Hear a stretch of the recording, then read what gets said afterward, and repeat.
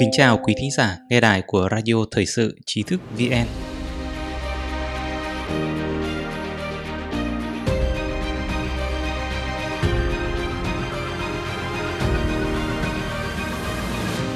Hôm nay, chúng ta cùng đến với bài viết của Trọng Đức: Trật tự thế giới hậu Covid-19.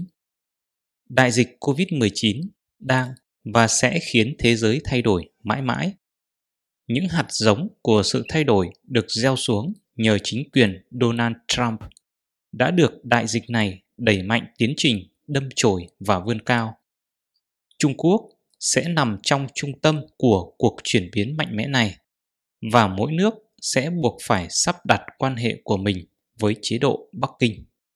Sau giai đoạn bàng quang theo dõi dịch bệnh bùng phát tại tỉnh Hồ Bắc, Trung Quốc, khi Bắc Kinh buộc phải tung ra những thiết chế mạnh mẽ và cứng rắn, có phần chướng mắt với những nơi người dân quen sống trong tự do, phương Tây đang thấm đòn khi dịch bệnh vượt qua biên giới Á Đông và quét qua toàn thế giới như một trận cuồng phong.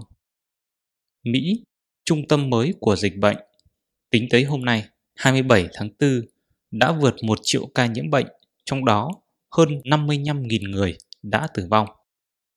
Xếp ngay dưới Mỹ là Tây Ban Nha, Ý, Pháp, Đức và Anh. Có thể nói toàn bộ trung tâm tư bản thế giới đang chìm ngập trong tang thương, thiệt hại lớn hơn bất kể một âm mưu phá hoại nào trong toàn bộ thập kỷ chiến tranh lạnh.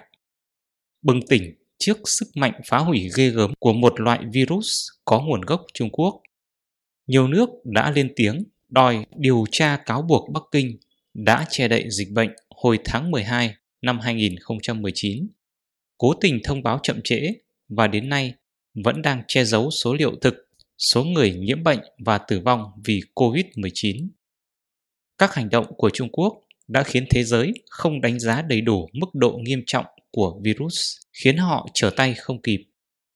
Đài Loan là một trong những trường hợp ngoại lệ hiếm hoi vì không tin Đảng Cộng sản Trung Quốc.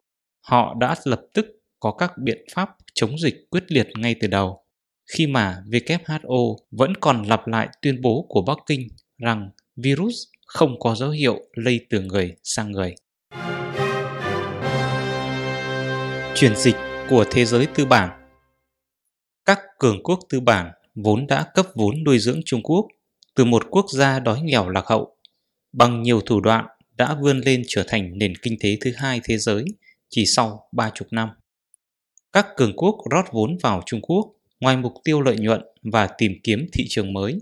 Họ còn có một ảo vọng ngây thơ rằng một khi giàu mạnh, Trung Quốc sẽ từ bỏ chế độ cũ để gia nhập vào lối sống phương Tây, như những ví dụ thành công là Nhật Bản và Hàn Quốc. Mục tiêu này đã không bao giờ tới. Thay vào đó, Trung Quốc vận dụng những đặc quyền của một nước nghèo, rồi đến nay là một nước đang phát triển, cộng với bộ máy chính trị độc tài để copy và đánh cắp mọi bí mật công nghệ và thương mại quan trọng của phương Tây. Nay, mặc dù đã giàu mạnh, Trung Quốc cơ bản vẫn giữ y nguyên hệ thống chính trị kìm kẹp tự do và dân chủ, được thay bằng các công cụ giám sát tân tiến. Thế giới đã nhận ra rằng Covid-19 không phải là điều ngẫu nhiên, mà chính là một hệ quả tất yếu, không sớm thì muộn, của một chế độ độc tài đặt sự độc tôn quyền lực của nó lên trên sinh mạng của người dân. Nếu Bắc Kinh cho phép quyền cơ bản tự do ngôn luận, thì các bác sĩ ở Vũ Hán đã có cơ hội cảnh báo thế giới y tế và quần chúng về sự tồn tại của một chủng virus mới giống SARS. Và nếu Trung Quốc không chơi xấu, đại dịch này rất có thể đã có thể tránh được. Cái giá phải trả cho vụ đầu tư vào Trung Quốc là quá lớn. Thế giới tư bản đã nhận ra rằng những khoản lợi nhuận tăng thêm nhờ nhân công giá rẻ của Trung Quốc về dài hạn là không xứng đáng với việc bị mất bí mật công nghệ cùng nguy cơ phải đóng băng hoạt động dài ngày. Việc Trung Quốc nắm các ngành sản xuất quan trọng như vaccine, thuốc men, dụng cụ y tế đã gióng một hồi chuông cảnh báo tới an ninh quốc gia của Mỹ và châu Âu. Làn sóng chuyển dịch chuỗi cung ứng ra bên ngoài Trung Quốc vốn đã được khởi động từ lúc Tổng thống Trump nắm quyền, nay đã đạt đến điểm tới hạn, không thể quay đầu. Ngoài lĩnh vực kinh tế, sau đại dịch, Trung Quốc cũng sẽ phải đối mặt với bản cáo trạng hỏi tội và các tờ hóa đơn đòi tiền của các cường quốc, đứng đầu là Mỹ. Tổng thống Mỹ Donald Trump mới đây cảnh báo rằng Mỹ, Đức và một số nước đang tìm cách để buộc Trung Quốc phải chịu trách nhiệm vì khiến dịch bệnh lây lan. Có rất nhiều cách để buộc họ phải chịu trách nhiệm. Chúng tôi đang tiến hành các điều tra rất nghiêm túc. Chúng tôi có thể làm những thứ dễ dàng hơn nhiều. Đức đang xem xét. Chúng tôi cũng đang xem xét. Chúng tôi bàn đến khoản tiền đòi bồi thường lớn hơn nhiều khoản tiền mà Đức đang bàn. Chúng tôi vẫn chưa quyết định bao nhiêu, nhưng sẽ là rất lớn. Ông Trump nói hôm 27 tháng 4 tại Tòa Bạch Ốc. Hậu đại dịch, các nước này sẽ vận động xa lánh Trung Quốc như một hành động tất yếu để bảo vệ bản thân, cả về kinh tế lẫn y tế. Sự thay đổi của Trung Quốc. Đại dịch đã khiến người dân Trung Quốc minh bạch ra nhiều điều, nhất là những người sống sót qua tâm dịch Vũ Hán. Có một giai đoạn, hệ thống kiểm duyệt của Trung Quốc đã phải bất lực trước hàng ngàn bài viết bày tỏ sự phẫn nộ của người dân đối với cách xử lý dịch bệnh của chính phủ, cũng như lý do khiến dịch bệnh có thể bùng phát. Giới tri thức Trung Quốc đã bỏ qua sợ hãi, dẫn đầu làn sóng thỉnh nguyện, đòi tự do ngôn luận thực sự sau cái chết của bác sĩ Lý Văn Lượng, một trong những người đầu tiên cảnh báo cho công chúng về sự tồn tại của virus corona mới. Tự do ngôn luận không thể tồn tại trong một thể chế độc tài thối nát, nơi mà kẻ cầm quyền dùng mọi công cụ trấn áp, bạo lực để bảo vệ vị thế độc tôn của mình. Làn sóng đòi tự do ngôn luận có thể sẽ không thành công trong việc ép giới lãnh đạo Bắc Kinh thay đổi, nhưng nó đã gieo vào đầu người dân Trung Quốc một hạt giống khát khao tự do và ghê sợ nền độc tài mà họ đang phải chịu đựng. Bắc Kinh, khi phải chèo chống lại hàng loạt chỉ trích từ thế giới sau màn che đậy dịch bệnh vụng về, cũng buộc phải nhìn vào một thực tại mới. Uy tín trước thế giới mà Trung Quốc vung tiền xây dựng thông qua các chiến lược đắt đỏ như vành đai, con đường, ngoại giao đô la đang đổ sập trước mắt. Thế giới đang coi Trung Quốc như tội đồ. Nền kinh tế đặt nặng vào sản xuất và xuất khẩu của Trung Quốc cũng đang như mục ruỗng từ bên trong, khi các hệ thống nhà máy theo nhau ra đi không trở lại. Mặc dù vậy, Bắc Kinh vẫn có thể tìm thấy những người bạn ngưu tầm ngưu của mình trong những chế độ tương đồng như Iran, Bắc Hàn, Syria và Nga. Như Thượng nghị sĩ Mỹ Blackburn đã dự đoán, một trục ma quỷ do Trung Quốc cầm đầu đã hình thành và sẽ sớm đúc khối, đối chọi gay gắt lại với Liên minh tự do. Vị thế của Đài Loan. Đài Loan trở thành một điểm sáng trong đại dịch. Không những chống dịch rất tốt vì tinh thần cảnh giác thường trực đối với tin tức từ Bắc Kinh, Đài Loan còn lên tiếng cảnh báo sớm cho thế giới về nguy cơ đại dịch, quyên góp dụng cụ y tế giúp thế giới chống dịch bất chấp việc nước này là một nạn nhân bị WHO gạt ra bên lề trong diễn đàn y tế thế giới này. Sự kiên cường của Đài Loan càng nổi bật hơn trong một thế giới ngày càng bị thao khống bởi Trung Quốc, và khẩu hiệu Đài Loan có thể giúp đã trở thành niềm tự hào của đảo quốc này. Mỹ luôn muốn thúc đẩy vị thế của Đài Loan, đã tìm thấy lý do hoàn hảo cho việc này sau đại dịch.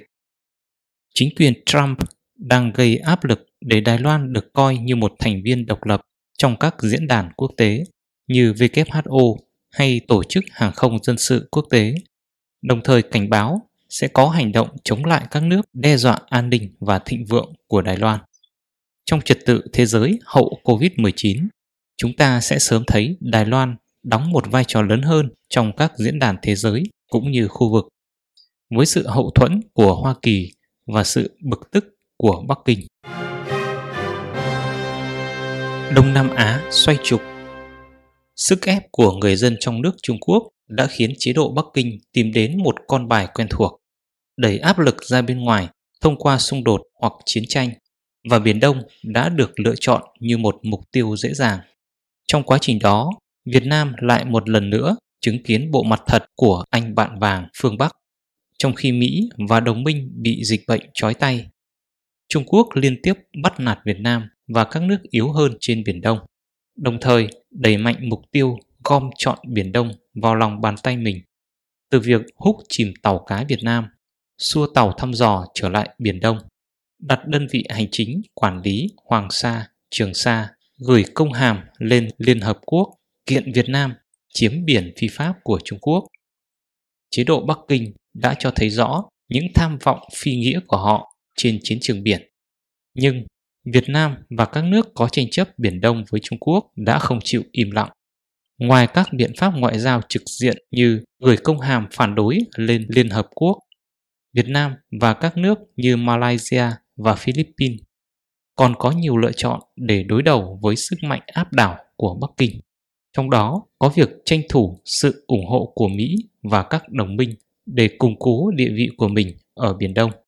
Trước đại dịch, Việt Nam là một điểm đến ưa thích của những tập đoàn đang tìm kiếm địa điểm chuyển nhà máy ra khỏi Trung Quốc. Nay, đại dịch đã đẩy nhanh quá trình rời bỏ Trung Quốc. Nếu khéo léo, Việt Nam có thể hưởng lợi lớn từ quá trình này.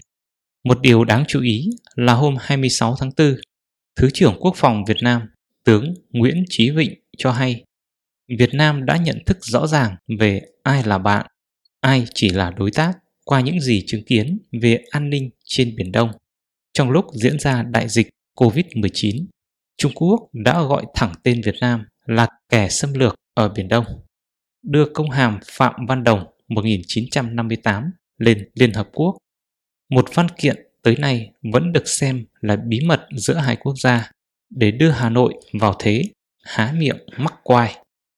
Philippines bất chấp có một tổng thống thân Trung đã lên tiếng ủng hộ Việt Nam trong vụ Trung Quốc húc chìm tàu cá. Chính sách ngoại giao bằng tiền bạc và sức ép của Trung Quốc có thể phản tác dụng một khi các nước nhỏ trong khu vực tìm thấy những đối tác đáng tin cậy hơn như Mỹ, châu Âu, Nhật Bản và Úc. Mỹ cũng cho thấy họ sẽ không bỏ qua lợi ích trên Biển Đông, nơi 5.000 tỷ đô la Mỹ giá trị hàng hóa vận chuyển qua mỗi năm. Hậu Covid-19, Biển Đông sẽ tiếp tục là một bàn cờ nóng bỏng khi mà các nước tranh chấp với Trung Quốc buộc phải nhìn thẳng vào một sự thật rằng đằng sau những lời lẽ ngoại giao đường mật và các khoản vay nợ dễ dãi là một âm mưu bành trướng trắng trợn của chế độ Bắc Kinh. Việt Nam và các nước tại Biển Đông sẽ buộc phải lựa chọn cân bằng giữa lợi ích kinh tế, chính trị và toàn vẹn lãnh thổ trước bộ mặt thật của một anh hàng xóm tham lam và cuồng ngạo. Vài ngày qua, chúng tôi nhận được rất nhiều tin nhắn từ độc giả trong nước phản ánh họ không thể truy cập đọc tin của Trí thức VN như bình thường. Điều này thật đáng tiếc. Chúng tôi mong rằng quý vị sẽ cài các phần mềm VPN vượt tường lửa vào điện thoại và máy tính của mình để có thể truy cập vào trang web tri thức vn.net để đọc được nhiều bài viết của chúng tôi hơn.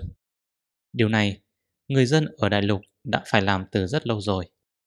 Hoặc quý độc giả có thể tải ứng dụng Trí thức VN để đọc tin cho thuận tiện. Một lần nữa, xin cảm ơn quý độc giả đã đồng hành cùng Trí thức VN. Đừng quên nhấn subscribe, đăng ký kênh của chúng tôi và để lại bình luận ở bên dưới. Xin chào và hẹn gặp lại.